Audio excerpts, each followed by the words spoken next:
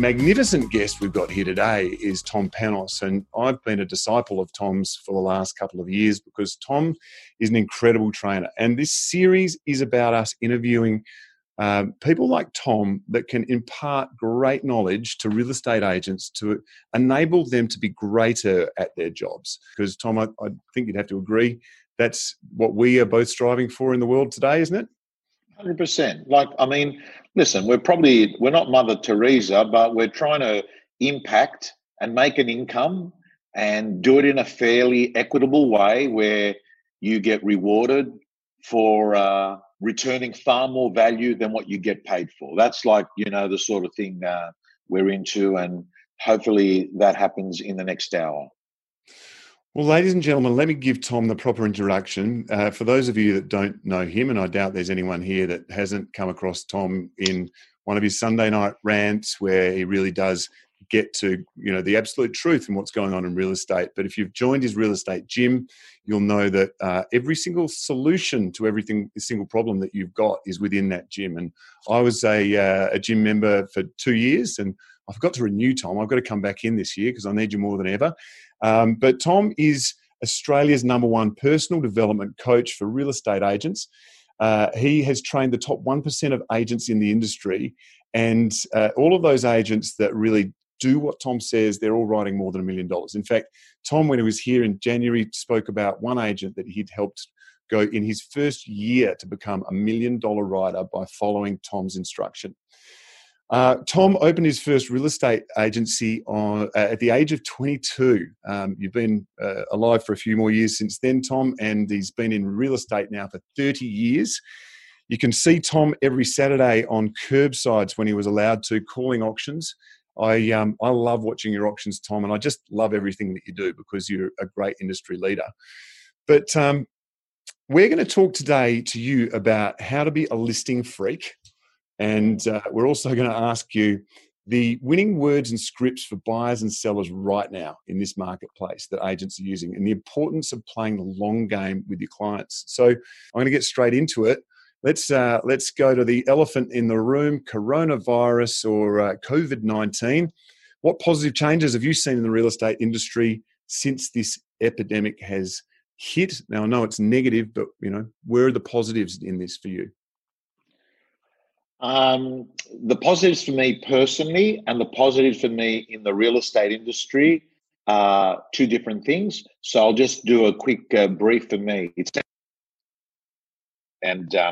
I'll tell you, I'm making a little bit less money because a lot of my income is earned by doing face-to-face conferences. I do about 210 conferences a year, and my average yield on those is around $6.5 grand, $6 grand plus GST. So I've lost about 55 of those. My auction business is also being impacted. So from a financial perspective, Pete, I've been hit, but it's not like money is not in my top 3 at the moment. Like, I know someone's probably watching it and saying, that's bullshit. Like, look, it was earlier on in my life, not so much now because I'm not going to starve. I'm not Warren Buffett, but I know that, I'll get by. So it hasn't stressed me. And it's been a gift that's been badly wrapped in one regard for me, because what it's meant is that I'm not flying. And that's a good thing for me, because I end up actually having more time, more margin in my life. I'm sleeping at my own home versus sleeping at hotel rooms. That's been a positive. I'm not eating hotel food or eating on the run at an airport. That's been positive. So there's a lot of ticks. I actually can do exercise without having to wake up at 4:30 a.m. because normally I'm a 5 a.m. club person, which means that I've got to wake up at, early to get flights and fit in exercise. So this extra margin has been very good. For real estate agents, what I've noticed, what's good come out of it, I think some of the agents that were carrying a little bit of fat, and what I mean by fat, they were a little bit sluggish in the way that they were doing things. They wouldn't qualify properly. Or what would happen is they wouldn't get themselves organized, or they hadn't actually spoken to their database for a very long time because they always said, hey, I'm flat out. I don't have time. So, Peter, all of a sudden, it's given them an opportunity to start on that database and go from A to Z and actually have some deeper conversations that aren't the traditional, oh, I better do 20 calls, better make 10 connects, better go through those. So all of a sudden, I think real estate agents have become a little bit more human than actually working as a Manila call center. And probably the other gift I think it's given real estate agents, it's reminded them they got a pretty good gig overall. And that when it's taken away from you, you begin to realize how much you actually valued things. So I think the gift has been perspective. It's given people perspective that life's pretty good and it can actually change in an instant. So next time around, post-COVID-19, Peter, I think that real estate agents are going to be a touch more grateful, you know? Yeah, I mean, it's been very interesting times, certainly in my agency, and we consider ourselves ones that aren't sticking our head in the sand, and we're certainly doing a lot of things to try and have a business now and in the future by being in touch with people. And it's incredible how many people that you ring now, being stuck at home, into a conversation where they might not have spoken to you previously. Any specific things that you've heard agents that are saying now? Because we'd love to give real tips to the agents that are listening and some dialogue. What are agents saying when they're ringing buyers or sellers right now that has changed since previously? Okay. I think the tone has changed, right? So you could actually say the same thing, but the tone has changed. The tone is one that is a little bit more empathetic and is in context with the current situation. And I'm going to go through 2 phone calls. One is a phone call that you make to your database, that is to people that you're very close with. One is a phone call that you make to your database, that is people that you've met and you've got a connection, and I call it the welfare call. And the welfare call sounds like this. Hey, it's Tom Panos here. The purpose of my call is to simply see, is there any support or help you may need during this time? And they sit back and they listen to what's said. And then they'll say something like this. Can I ask you, what's your understanding of the current marketplace? And they have an open-ended question to begin a bit of a flow. And I've been having clients, Peter, say to me, people are more engaged in the conversation. Sometimes they're engaged because they actually want to get away from their kids. Like, if you think about it, if you've been in the home and you've got your kids in your home for 24/7, right? So you actually don't mind having an adult conversation, right? Which previously you were saying, I'm in a meeting, oh, sorry, I'm busy, blah, blah, blah. So that's the welfare call. And then the second call is the call that I call the business as usual call. And this is what it sounds like. Hey, Peter, it's Tom Panos here from XY Real Estate. I want to let you know, for us, it's business as usual, but in an unusual way. I want to let you know that we're actually doing a lot of work at the moment with both buyers and sellers. And I just wanted to ask you, would it be a ridiculous idea if I asked you what your understanding of real estate is at the moment? So it's the business as usual call. And then smart people, Peter, go with the flow on which way that sort of call goes. But I got to tell you, like, I'm training my real estate gym members now to actually qualify their buyers by asking these 2 questions. Well, it's actually really one question and giving people the alternative. It's this. Hey, Peter, it's Tom Panos here from XY Real Estate. I want to let you know it's business as usual in an unusual way. And I wanted to ask you, right now, are you buying or are you sitting on the fence? It's as simple as that. Are you buying or sitting on the fence? Anyone that says they're buying, you actually put them in your system as an A. You might put them into your mobile phone as hot. I don't know, people watching this on Zoom and Facebook, what CRM they're using. But all I'm saying, The people that say, I'm buying, you stick like a stamp sticks on an envelope with those people, right? Absolutely. And the the fact that there is people out there still looking, and certainly there's a lot of the same in normal home opens when we could have them. There's a lot of people that are sitting in their houses right now, trawling the internet and doing research and that sort of thing, and they're inquiring. But if you get somebody that actually asks, that they want to see a house, it's the equivalent of them turning up on a 40-degree day or a hailstorm. They're buyers, and we need to grab them because there are less of them right now.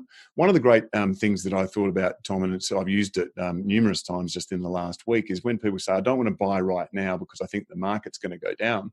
I say, well, why don't you put in a future price offer and see what the owners say? So, That's good.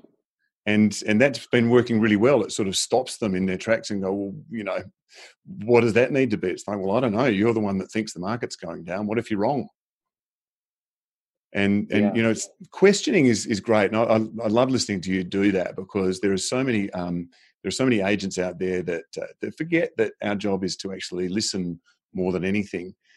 What as far as some of the agents that you've been dealing with, what are some of the things that they're doing differently to really help people actually see a house, other than just the classic tinkly videos, I call them, where it's a pan through the house taking photos of pot plants in the pool, but really getting grassroots so that a buyer can view a house without actually entering it? Okay. So, and before I answer that, I do want to let you know that I envisage that you've sort of raised a question that many agents that are watching this are going to say, oh, yeah, that's something that I'm faced with, and that is buyers who are resistant because they've got fear that the market's going to go down, right? So they're uncertain. And I just want to, maybe just outline a good way to have those conversations with buyers, because I think it is an issue. We've got plenty of people saying that market might drop 20, 30, 40%. We've got plenty of people that are saying unemployment and we're between recession and depression. And I think that one of the good things that an agent can say to a buyer is, so here's the situation. Mr. and Mrs. Buyer, I've got to let you know that if you're really, really concerned that the market's going to go down, why don't you just hold off? No one's got a monopoly on the truth. But if you really feel that, hold off. What I can tell you is that last week we sold 3 properties. And I just want to tell you why we sold those 3 properties. You see, these buyers had been looking around for a while, and all of a sudden they found a home that they really liked. And they were pleasantly surprised that the owner was engaged to hear their offer. And they were also very pleasantly surprised that they had less competition on these properties. And because these people were buying homes for their family, they made a decision on buying a property based on their life, not based on the market. So I think that you need to take into account that if you're going to try and buy at the bottom of the market, you're probably going to do what I did with the share market last week, and that is miss it. You see, the only way that you've actually known where the bottom of the market is when you look back and say, shit, that was the bottom back then. But by that stage, it's too late, because markets move faster than people. And what happens is that you look backwards and say, that was the bottom back then, I've missed it. So you're actually buying while the market's going up, when you could have been buying while the market's going down. And the advantage you would have had is you would have had more properties to pick from, less competition, lower interest rates. And it sort of sounds like to me, you're going to buy a home for your family for a few years. I wouldn't be making a short-term type decision based on a long-term situation, right? And it's, I heard this years and years ago, and remember the West Australian market has been really dropping for nearly 12 years. It's had a couple of false starts, but we haven't had a good time. I showed you that data the other day, didn't I, Tom? Yes. And, it's pretty eye-opening. But one of the things someone told me years ago, they said, it's not timing the market, it's time in the market. And if you're going to buy this house and you want to get out of it next year, hey, hold off. But if you're going to buy it and hold it and as your family home for forever, you know, this is the time to buy. And, you know, if it suits you, stay. Hey, we've had a question come in, Tom, and it's a beauty. And I love this question. How do you call someone that you haven't spoken to for 2 years? Will they be offended? It's like a booty call, isn't it, for an ex-girlfriend? Okay, great question, because I actually made the call myself today on one of those. Here's what it sounds like. Hey, it's Tom Panos here. Firstly, I want to apologize. I should have been in touch earlier. That's your first 5 seconds, right? Simple as that. Be vulnerable, be real, apologize. Sorry is one of the hardest things to ever say to people. The minute you say that, they actually open up a bit. So to whoever asked that question, I say you apologize at the first 5 seconds. I should have been in touch earlier. Step number 1. Step number 2 is say this. I want to let you know that one of my things is that I keep in contact with people and somehow you slip through the cracks, and I'm not going to let that happen again. Would it be a ridiculous idea if I let you know of any properties that sell or come onto the market that are similar to yours, just so you've got information on what's happening, right? That's your second part. Your third part, Peter, is this. Are you living in your dream home? Like, very few people are. A small group are, but most aren't. And from there starts another conversation, right? And tells you where they're at. That would be the best way to do it. That is beautiful dialogue. I think everyone would have to say that if you do that, you're going to get a pretty good response. Can I ask you, Tom, what was the response to that for the person you hadn't spoken to in a long time? He said to me, I watch your Sunday night rants, so I stay in touch with you. That's what he said. He goes, I follow you online and watch your Sunday night thing, right?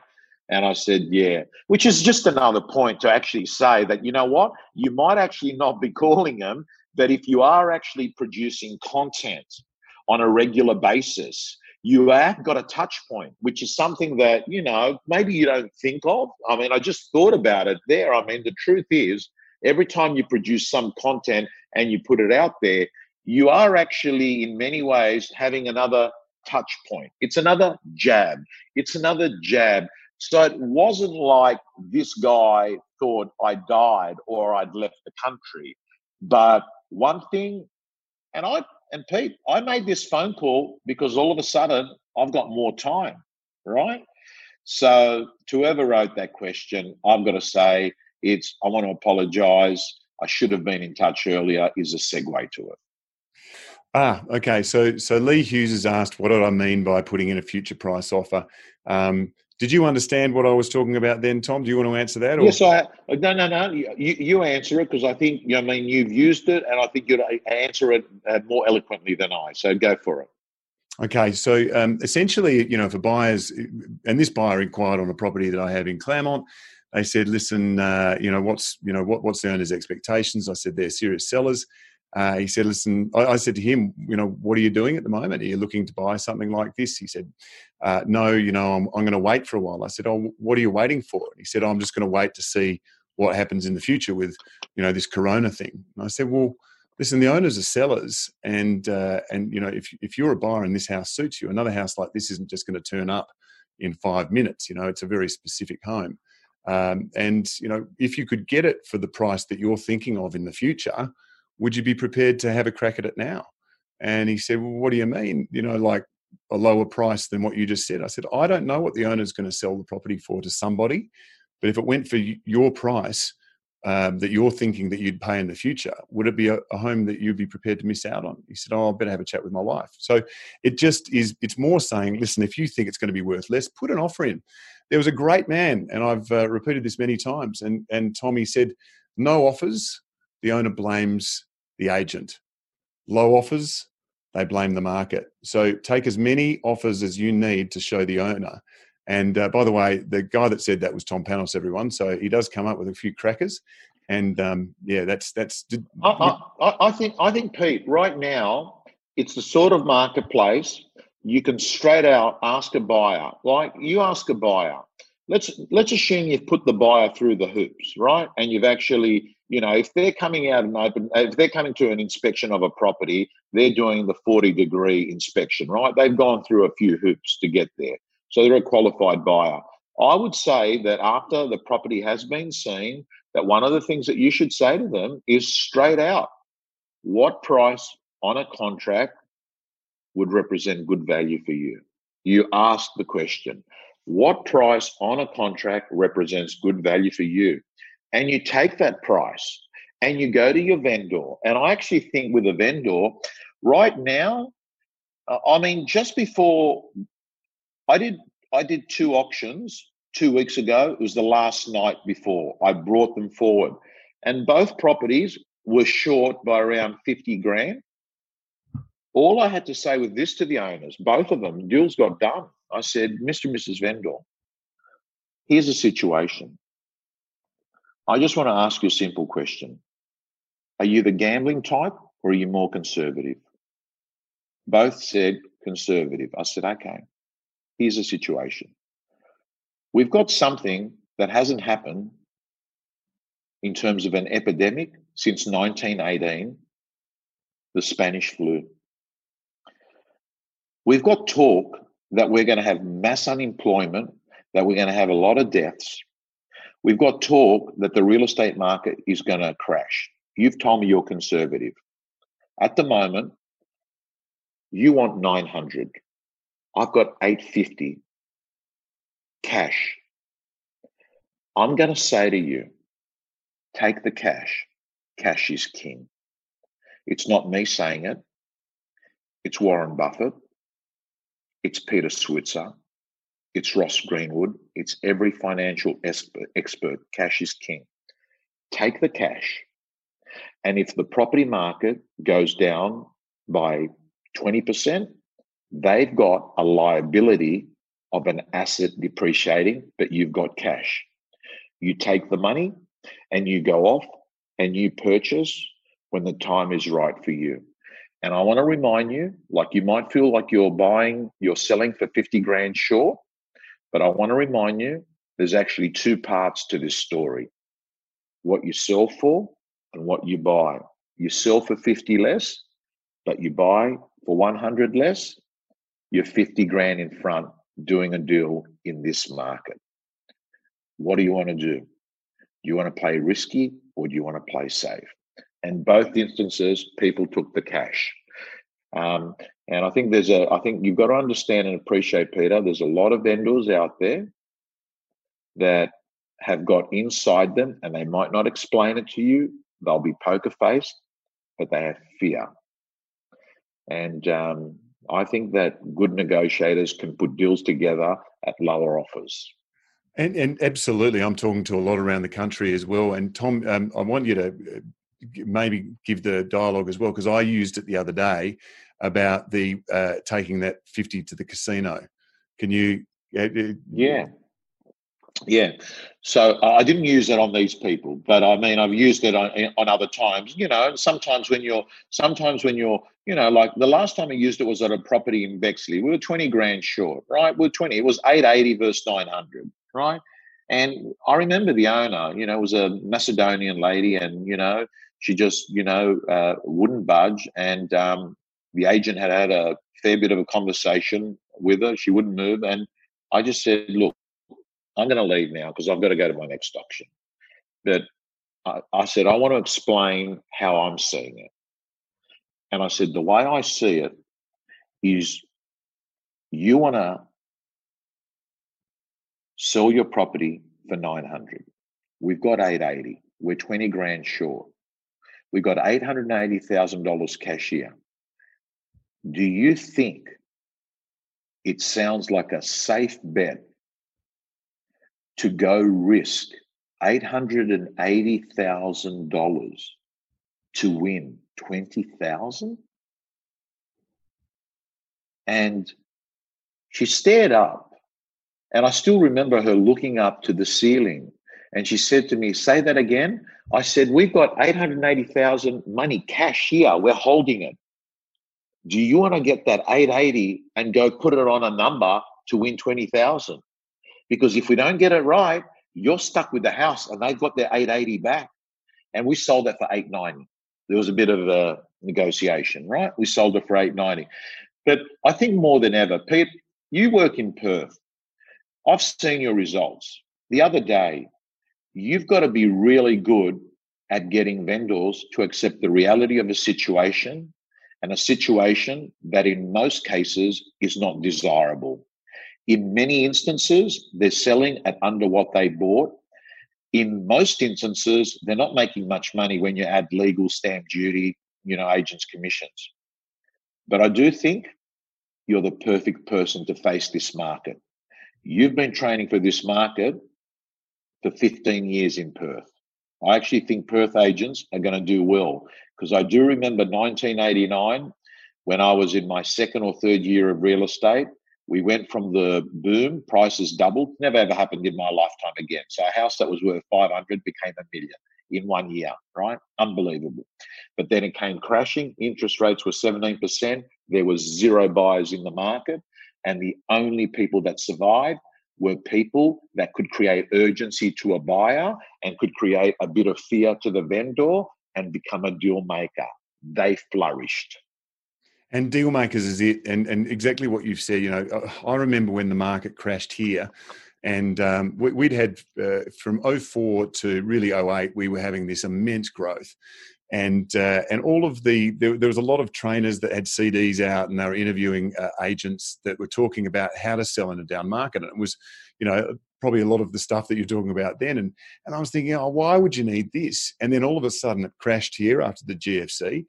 And I went and pulled out all of those CDs that I'd never really listened to. And I started listening to the dialogue of these agents that had flourished in a bad market and were in a hard market. And they were the ones that did do that. I think it's been shooting ducks in a barrel for a lot of agents around the country. And now the real ones are going to stand up and survive. Now, my next question for you is this, do you think it's going to come back to being a normal-ish market one day? Like, what's your future vision for real estate? And when it does get back to, let's say, the new normal, whatever that might look like, what do you think will have changed in the real estate agents' world in the new normal? Okay. So I don't believe that people will just use virtual or video without inspecting a property. There's no evidence at all to suggest that is going to be a new norm. I believe that real estate agents are going to begin to realize that they can be effective from not working in the office. They're beginning to realize that there's certain things they can do without having to drive back into the office, that they've got technology, be it FaceTime, WhatsApp on video, or Zoom. Everyone's sort of jumped on Zoom. And they're going to begin to realize that they can actually do things without having to worry about driving and parking and walking in and, "Hi, how you going?" But there's certain things that they're going to be able to do by video. I think if you're a real estate agent that is someone that's been faking it, and what I mean by faking it, you've sort of got by because you go in at a low fee and win the business, but you weren't that good, right? But you got by. And you sort of, you made your 70 to 120 grand and you made it, but you sort of were the kind of person Warren Buffett would say, when the tide comes out, that's when you'd work out who's been swimming naked and who's had their bathers, and you sort of get found out because you're not the sort of person that can actually get a vendor to agree to something and buyers sort of dominate you. I think they're going to go. So what's real estate going to look like post-COVID-19? In fact, I wrote out on a piece of paper what life was like post 1989. Here's what happened. I sat down and I rang up my business partner and I said to him, I want you to you remember what it was like? Here it was like. There were more listings than ever. They just came onto the market and people had to sell. People were worried about employment. People were panicking. So there was more listings. Number two, the commissions were good. People didn't whinge there with commissions. Number three, there just seems to be less agents. Instead of you having to have this fight with 3 or 4 agents in one market, it ended up being just between you and another agent, right? So you ended up 2 of you sort of getting most of the share. The next thing I noticed is that vendor management was all the game was. All you would be doing is take buyer over, come back, letter, offer, letter, offer. You know, all you were doing was giving feedback letters. And then back then we didn't have emails or WhatsApp. It was just a letter, right? And the next thing that happened, it became a business that was all based on buyer inspections, not open inspections. There was just appointments after appointments. And there was a bit of a focus on prospecting for A-class buyers. So you'd spend a lot of time hunting the buyer, which I know Perth agents sort of highly value already. So that's what real estate was like. And Pete, I got to tell you, it's weird because we did well in that market. And the reason we did well is stock flourished. And if you've got stock and you're okay at putting deals together, life's good. The problem is when there's no stock because you can't use your skills, right? So there was stock. So I actually think good times are coming.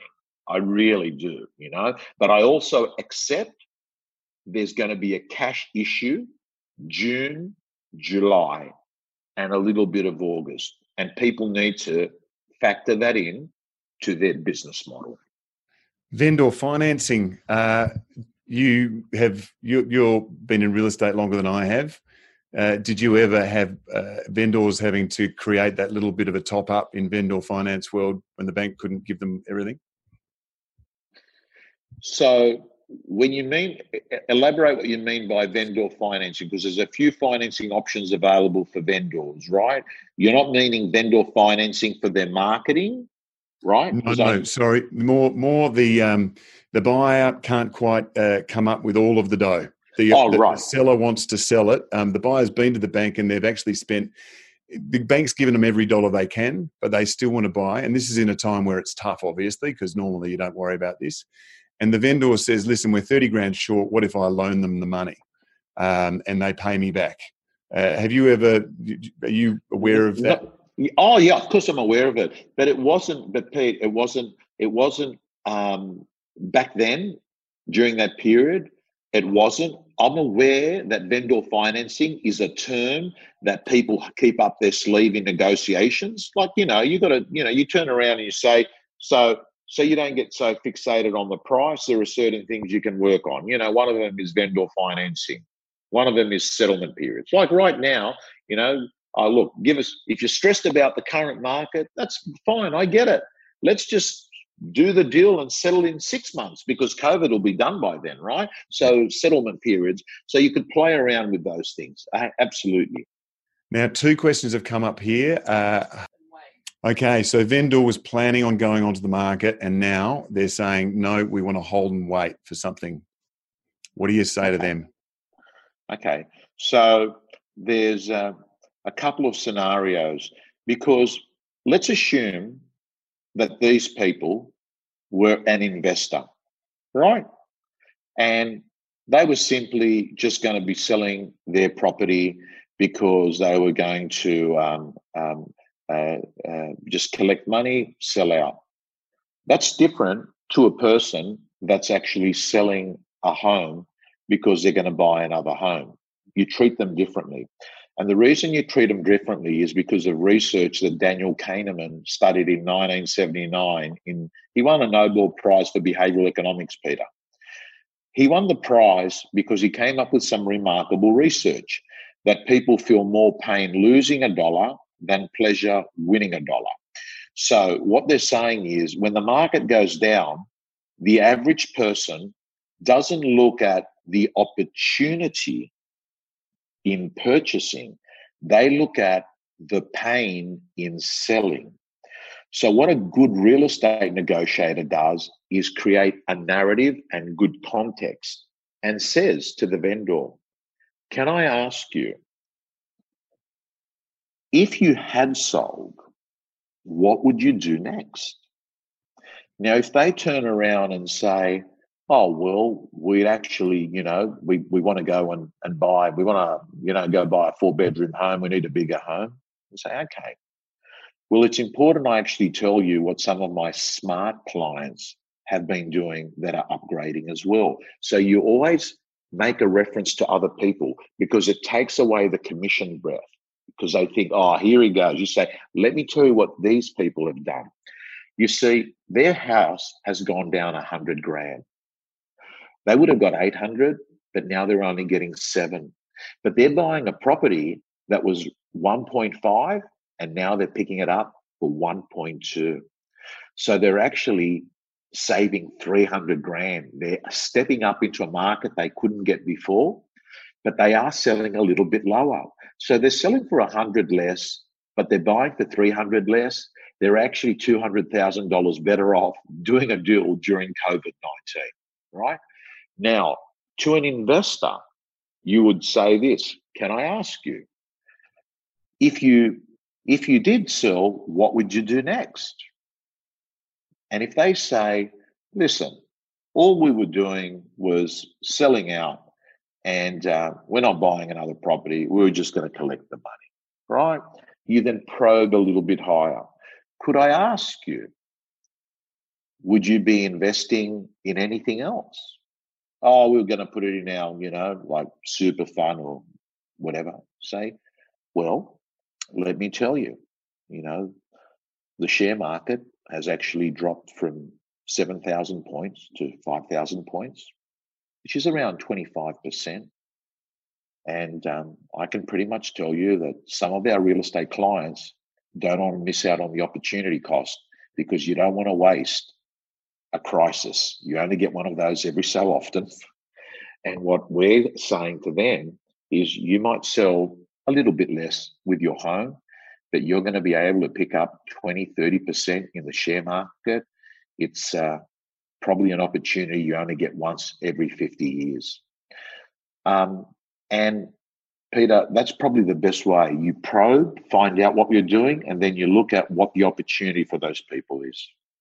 I think everyone that's listening to this is hopefully picking up what I'm getting. And this is what makes Tom an incredible auctioneer as well as great agent and coach, is that Tom understands the value of having a story. And the way that he has told those stories has anyone listen and get that, you've got a real life situation that you're sharing with them. It might not happen to them, it might happen to them, but it allows them to get their mind away from the story they've got in their head because they're going to stick to their story unless they hear a better story. And you're absolutely right about the pain and the pleasure. I've got a great one because, in 2007, I got divorced. It was at the top of the market. We got a great price for the family house. I went and bought my bachelor house and paid top dollar for it. I lost, when I sold that in 2011, I lost $620,000. Not including the interest payments, but I'll get over that one day.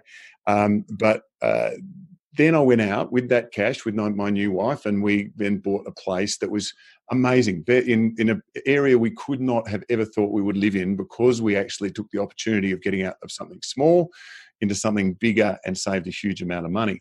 Now, the great story that I can tell my clients is that that house that I lost the first amount of money on sold twice since, and each time they lost money as well. So, Mr. and Mrs. Seller, there's my story. How do you think that things are going to go now?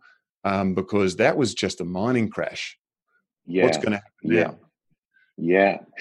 Peter, the key thing there is the power of story. It is very powerful. And in fact, I'll say to you, it's more powerful than actually a straight out script or dialogue. And the reason why is when you tell a story, you're actually taking a person from their story, and for just a short moment, if you're a good storyteller, you take that person and you put them into that story, and they feel it. They actually feel like they're the person in that story, and that's where influence happens. And that's why we've got the entertainment industry, the movie industry has got the ability to make people cry on things that aren't real. But for a moment, you're watching the story and tears come down your eyes because you were in the story. You were the main actor. Anyone that hasn't read the Story Brand book, it's definitely worth getting in there. Now, we've got a question from Stuart Bath. Hi, Tom. What would you have a brand new salesperson doing to gain traction in this market?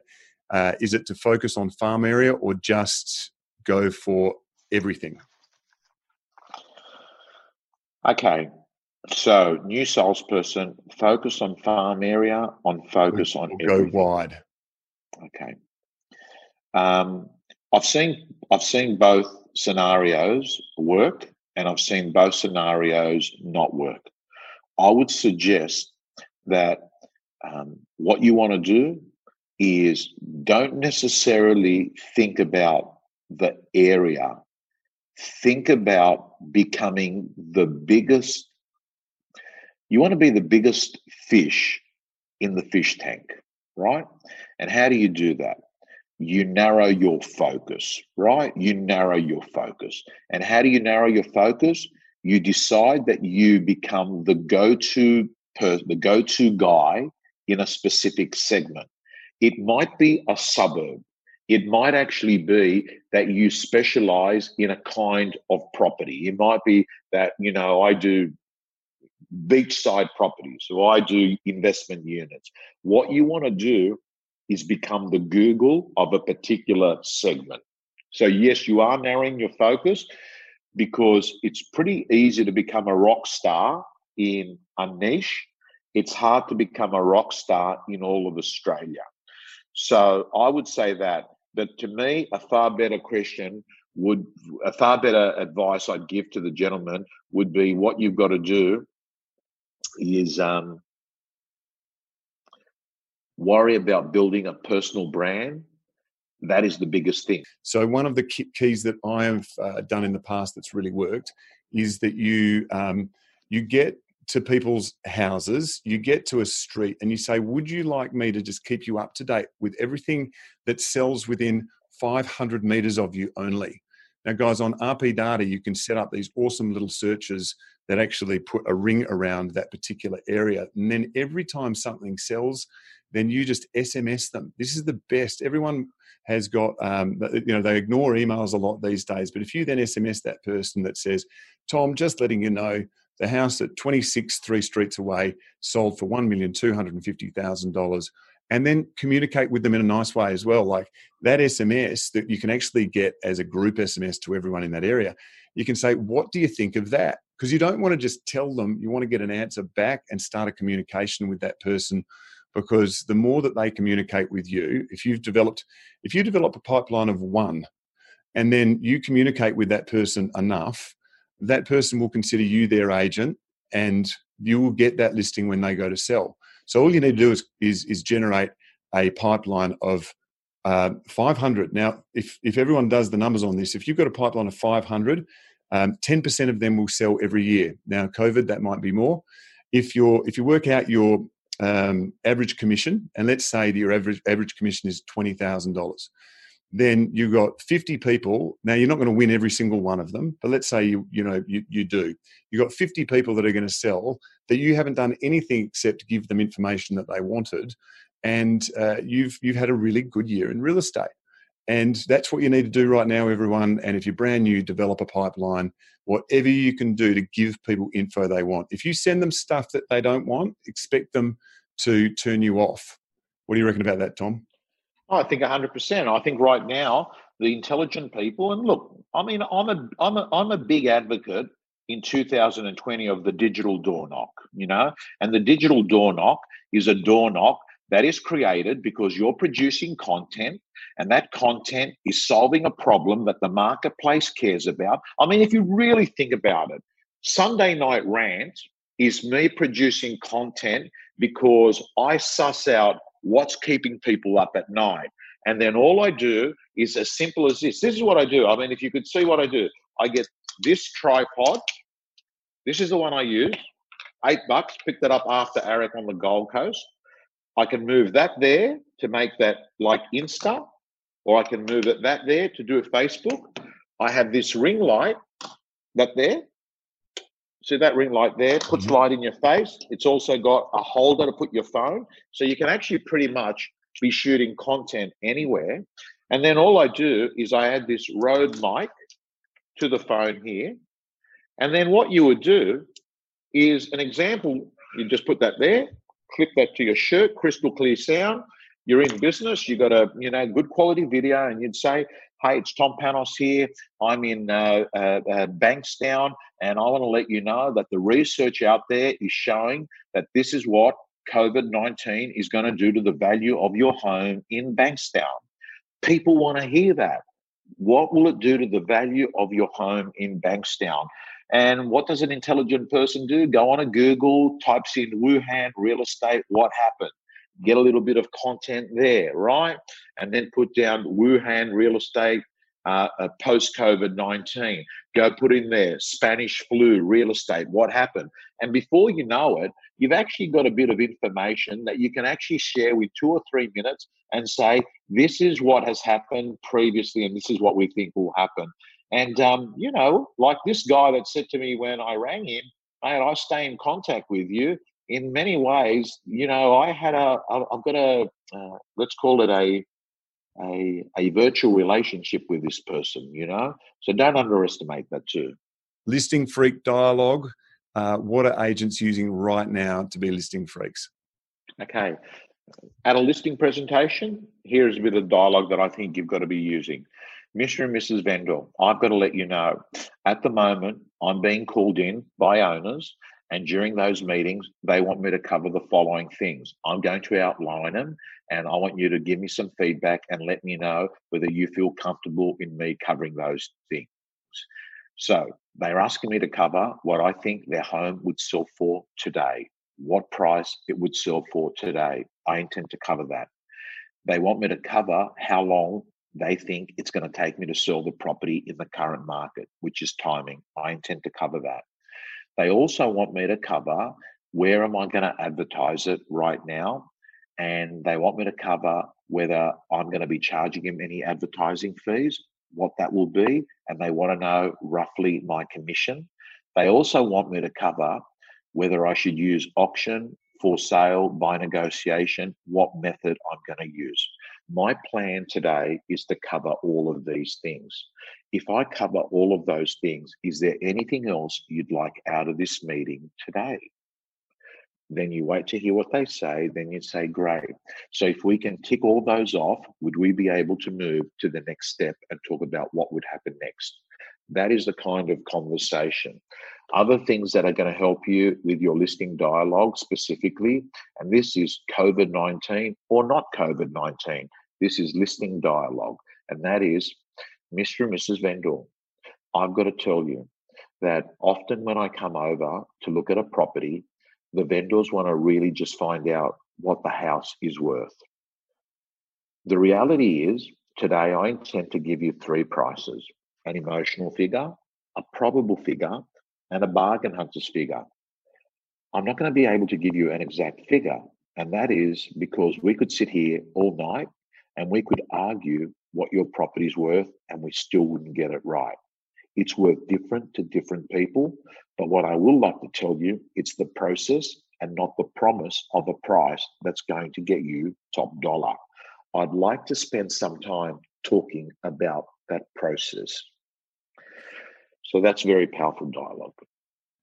Ladies and gentlemen watching this, if you just took that dialogue that Tom has put, and that was all of about 4 minutes or less, and you just learnt that rote in your head so that when you say it, it comes out perfectly. You cannot miss a listing with that dialogue.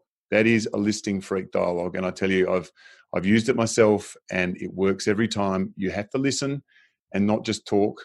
But mate, that is just a cracker. So other agents, expired listings, a question from a good friend of mine, an amazing agent, Will Ainsworth down in Geelong. And do you know Will, Tom? Of course I do. He's a fantastic guy, and I was very close friends. His actual brother worked at News Corp. When I was national head of real estate, he worked, his name's Tom Ainsworth. He worked at realestate.com as well. I think he worked for Domain. Yes, he did. And I know Will very well. He's a McGrath agent in Geelong. Will sold about 65 open negotiations in the last 5 months, and he's catching me very fast. So I hate that. But mate, he's asked expired listings and going out and talking to those people. What's your feeling on that? Okay, so expired listings, it's pretty much last man standing wins. There's actually not a huge amount of science in the expired listing process. It's just that what happens is when people contact them, they shrug you off. And what happens is most real estate agents, they get shrugged off, they go, they stop. What good real estate agents do is that they realize that someone that signs up with an agent is 90 days. They also do the science, and that is at day 60, they're psychologically looking for another agent, because no one ever lists a property thinking, hey, we're wasting our first 2 months, but we're actually going to sell at day 60, right? So at day 60, they're sitting there and they're thinking, hang on a second, we might not have made a good decision.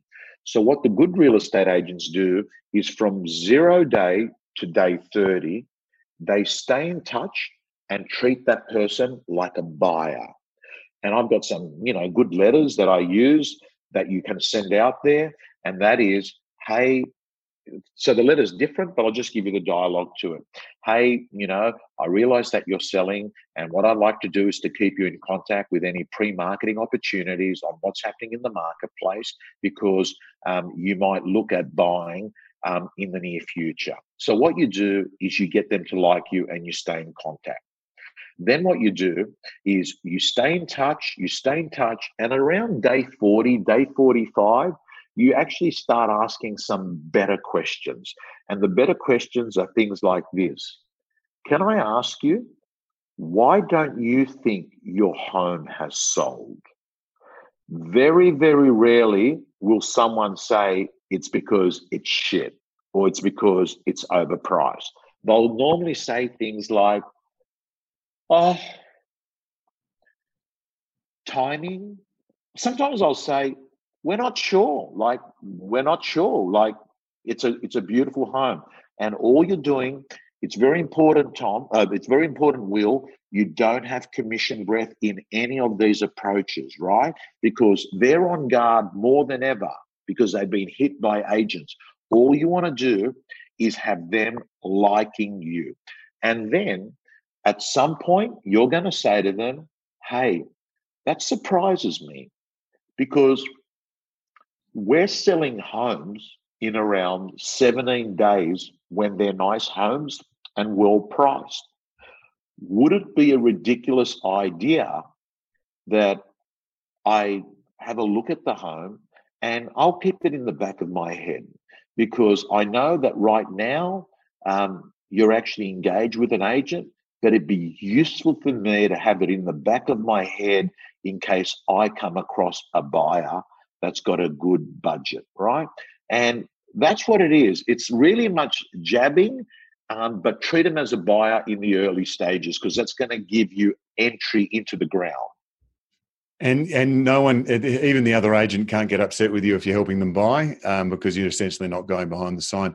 A really good question here that's come out. How do you overcome competing agents talking badly about you to win the business?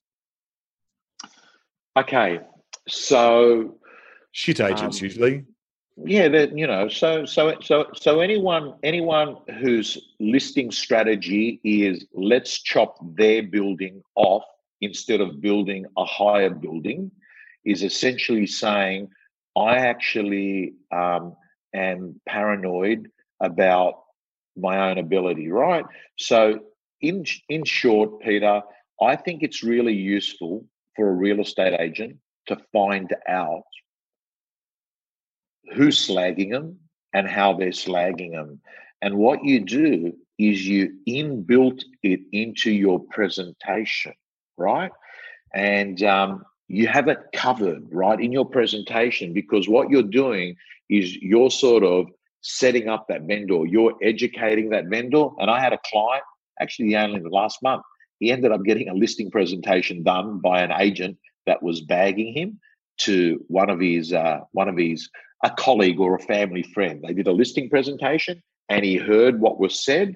And now what he does is he covers that in his listing presentation without naming names. He says, there are some other agents that spend more of the time and energy trying to actually put others down than putting their energy on getting owners top dollar. I'm not in that category. Yeah, that's really good. And you know, that the fact is, everybody, you've got to keep your eye on what the owner wants anyhow. So if you connect with the owner well enough and you've got the best strategy and someone's trash talked you, then the owner works that out pretty quick. You just, whatever you do, don't play the same game, because there's too many. Pete, we live in a world now that trash talking automatically says to the person that's listening to the trash talking, you're jealous. That is the world that we live in. The average person gets it. So I wouldn't be stressed out about it, right? I get people, look, I know, I get people like, I'm big on social and I have people that trash me there with comments there. It really doesn't hit my radar screen, you know? No, don't let it get to anyone. Now, I know, Tom, that you are, well, no, you said to me the other day, it's actually, you know, everything's a little less stressful for you. Now, just a quick one, because now you've been a multiple cancer survivor. COVID must scare the living daylights out of you. What have you done to stay safe? Okay. 1, 2, 3. Like, pretty much obsessive. I'm healthy. Like, you know, this morning I ran 11.5 Ks and I did a pretty good time. So I'm healthy for a 52-year-old. But I've been told by my doctor, you know, you're immune suppressed, Tom. You know, you are. He actually said it. I have never had in my whole life anyone that has been pre-treated as much as you. You got to remember, cancer 3 times. So I've had 3 times a year of chemo and radiation times 3. There's a lot that's going on. And he said to me, you don't want to get COVID-19 because you're probably going to push your body to fight for it. So I'm obsessive about it. So what am I doing? I'm over communicating by Zoom and phone. Anyone that's watching me, I'm not going to waste this crisis. I can build market share and I can actually just go even higher. Like at the moment, I'm sort of number 2 in the world on social in the category of real estate. And I can sense if I over communicate, when things change in the next month or 2, people are going to say, this guy was there when the shit was going down. He was just pumping information. He was a community service. So I'm over communicating, but I'm also taking incredible precautions. And when I say incredible precautions, I pretty much am reclusive. I wake up early in the morning and I go for a run when there's less people because I'm getting an hour of exercise a day. I'm doing around 15 phone calls a day and I'm doing 5 Zoom meetings. And I'm eating super clean, super healthy. That's what I'm doing. And I'm staying home. I'm staying home because I want this thing to end sooner rather than later. I like what New Zealand's done. They're in lockdown. And I have a view that open for inspections and auctions are going to be back in May.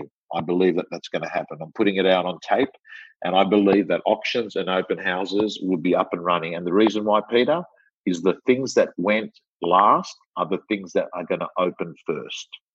Auctions and open were the last, right? And yeah. Obviously, you know, I love auctions as well because auctions are the very best way for the owners to see multiple people interested in their property from a low price to a high price, which then has them to be able to come to a conclusion if it goes above their reserve easy, and then certainly good agents can negotiate up to the price to get them done. So, you know, the auction method is tried and true. Tom, I could speak to you all day, mate. You're just a wealth of info. And I think everyone, please, if you, I know that this is internal on the Open Negotiation private page, but can you please just thank any other questions we can put out there to Tom? But I really cannot thank you more than from the bottom of my heart. Hang on, last question. Sorry, Amy just handed it to me. 2020 has been a big year for real estate agents, and we're only three to 4 months in. If you had to give agents one piece of advice that would help them not only make it through 2020, but come out stronger, what would you say right now?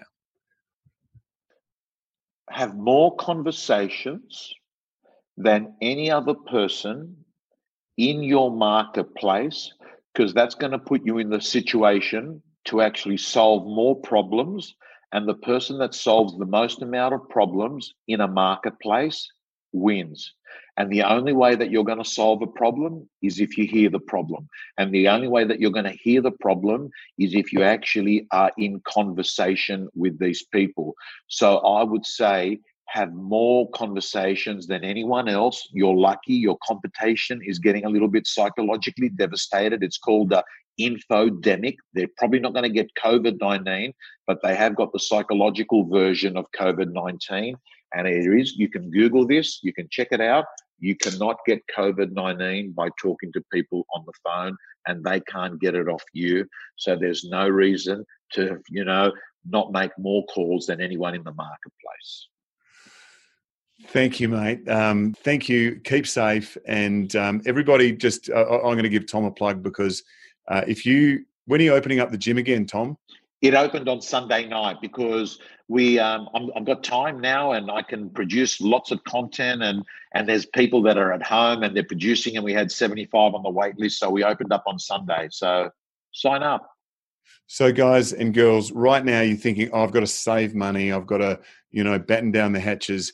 Putting information and upskilling yourself when it's really hard means that you will survive the other end, because the agents that aren't upskilled, unfortunately, will be the ones, well, maybe fortunately, are the ones that will leave the industry talking exactly what Tom said about post the recession that we had to have. The ones that come out the other end are the ones that make their name in real estate for the next 20 years. Be one of the ones that come out the other end. Invest in yourself. Listen to Tom. Go onto his listen to his rants to start, but get onto his onto the gym. It is best value for money. I think it works out at something like $1 a day or something, doesn't it, Tom? No, it's more. It's $620 a year. So what's that? 350 days. So it's about $1.80 a day. $1.80 a day, folks. If you can't afford to improve yourself from $1.80 a day, get out of the industry now, because if you can't invest in yourself, then you're probably not going to make it anyhow. But mate, thank you. Love talking to you, and we'll see you soon.